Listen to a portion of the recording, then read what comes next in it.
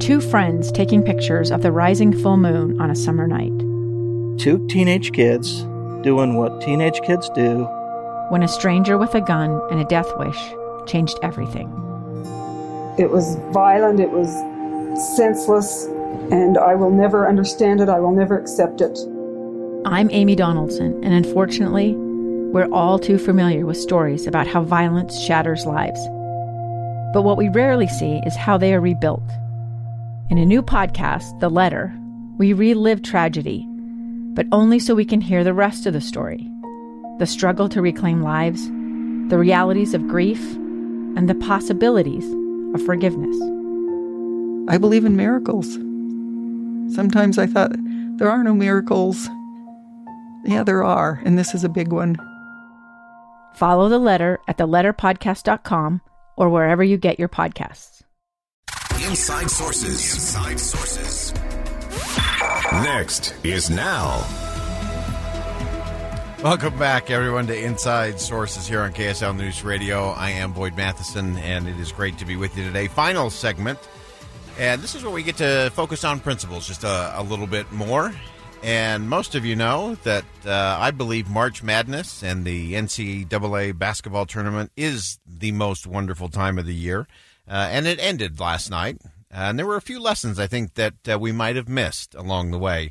The Gonzaga Bulldogs basketball team, they entered the NCAA championship game last night undefeated, an amazing 31-0. Having survived an overtime thriller in the semifinals on a half-court shot buzzer beater. And then in the championship game, they ran into a buzzsaw known as the Baylor Bears, and Gonzaga lost. So Gonzaga's final 31-win, one-loss season was quickly proclaimed a tragedy, a tragic failure. Head coach Mark Few, who has turned this private small university program in obscure Spokane, Washington, into a basketball powerhouse, was criticized for not winning the big one. So the perfect ending to a perfect season didn't happen.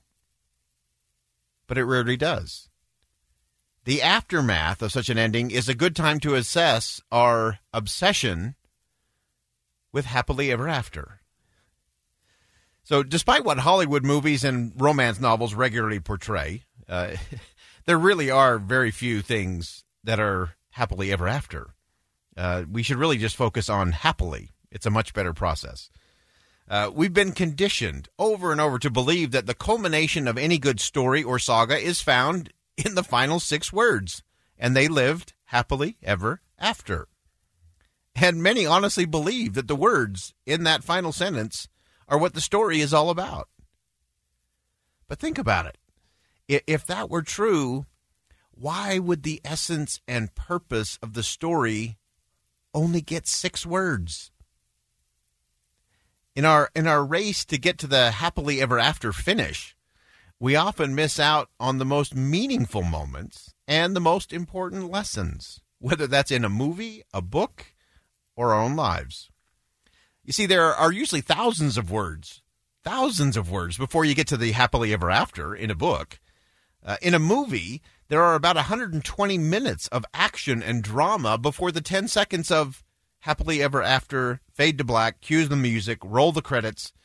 If you really think about it, I can't think of a book or a movie that ever actually shows what that happily ever after actually looks like or what it is. Like, does it really exist?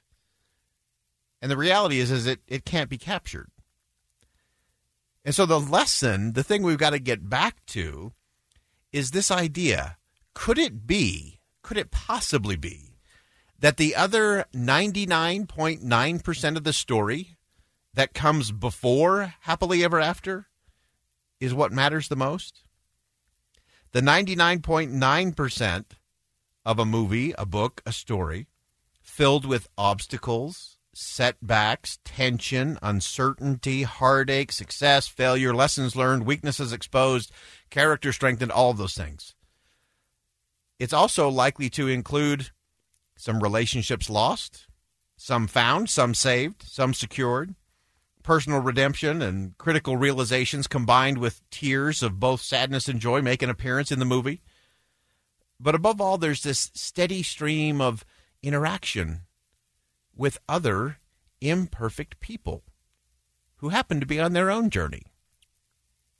So if we step back and really think about it, if we didn't have those highs and lows, the good and the bad, there's really no reason to engage in the story in the first place.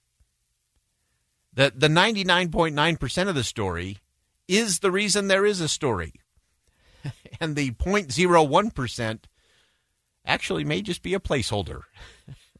Maybe a placeholder for the storytellers to just catch their breath before the journey continues. I'm actually convinced that Happily Ever After was likely invented for parents in order to get their children to go to sleep. You just need a little pause there with a little Happily Ever After. You can get the kids to bed. But the answer to what we're pursuing in real life is not happily ever after. That's the end. The answer is happily. And as we learn to pursue our own journey in life, individually, as communities, happily is not a place to travel to. It's the way you travel. And when we travel happily, all the other challenges, the difficulties that we can endure and overcome and learn from, that we can actually enjoy those.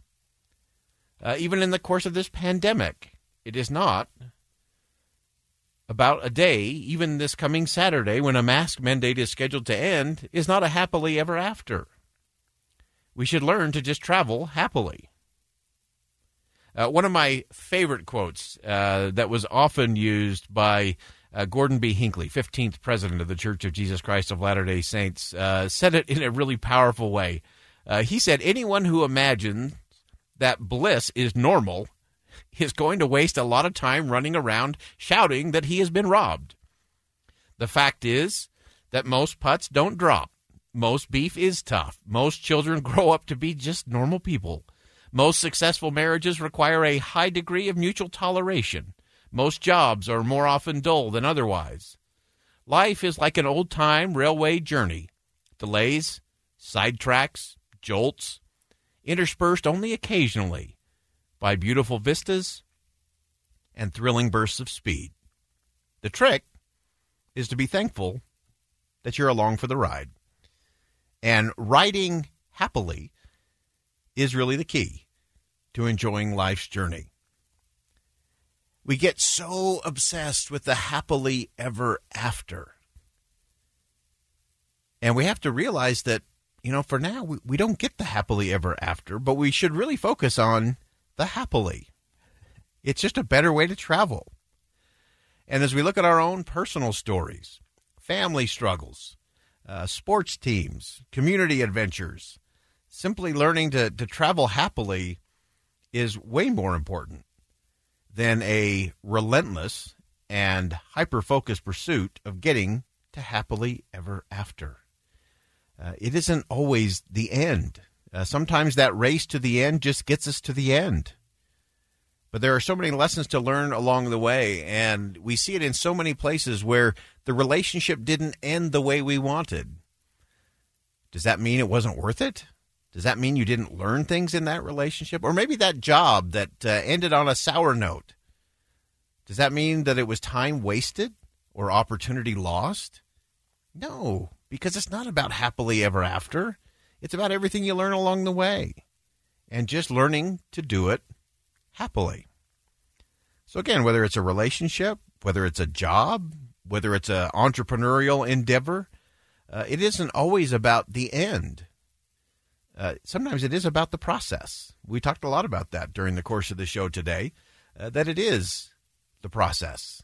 The process matters. And it's actually the process that gives us meaning to our lives, to our communities, in our homes, and not being so obsessed whether or not we won the prize or hoisted the trophy or, got that last promotion, whatever it may be. There is something to be learned along the way, and don't ever confuse happily ever after with a better way to travel. Remember, in a good story, thousands of words 120 minutes of video and a movie, all of those are going to come before you get to Happily Ever After. So don't confuse what's most important.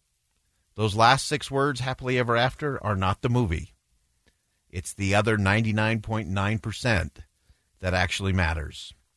So I want to offer a big thanks to all of the basketball teams who contributed to the most wonderful time of the year in March Madness. It was a much-needed March Madness this year. To the Gonzaga Bulldogs, who won 31 games with class and lost 1 game with grace, thank you. And a tip of the hat to the Baylor Bears, who hoisted the championship trophy as the big dance came to a big close for 2021, and they all lived happily. I'm Boyd Matheson. Thanks for joining us on Inside Sources here on KSL News Radio. And as always, as you go out into the world, make sure you see something that inspires, say something that uplifts, and do something that makes a difference. 2 years ago, Americans watched in horror as a crisis unfolded at the Kabul airport. There's desperation and anguish. More than 80,000 Afghans have since arrived in America, but this story is still unfolding. I'm Andrea Smartin. In my new podcast, Stranger Becomes Neighbor, we'll find out what happens to these new arrivals in our communities. Who would help our newest neighbors? Follow us at kslpodcast.com, Apple Podcasts, or anywhere else you listen.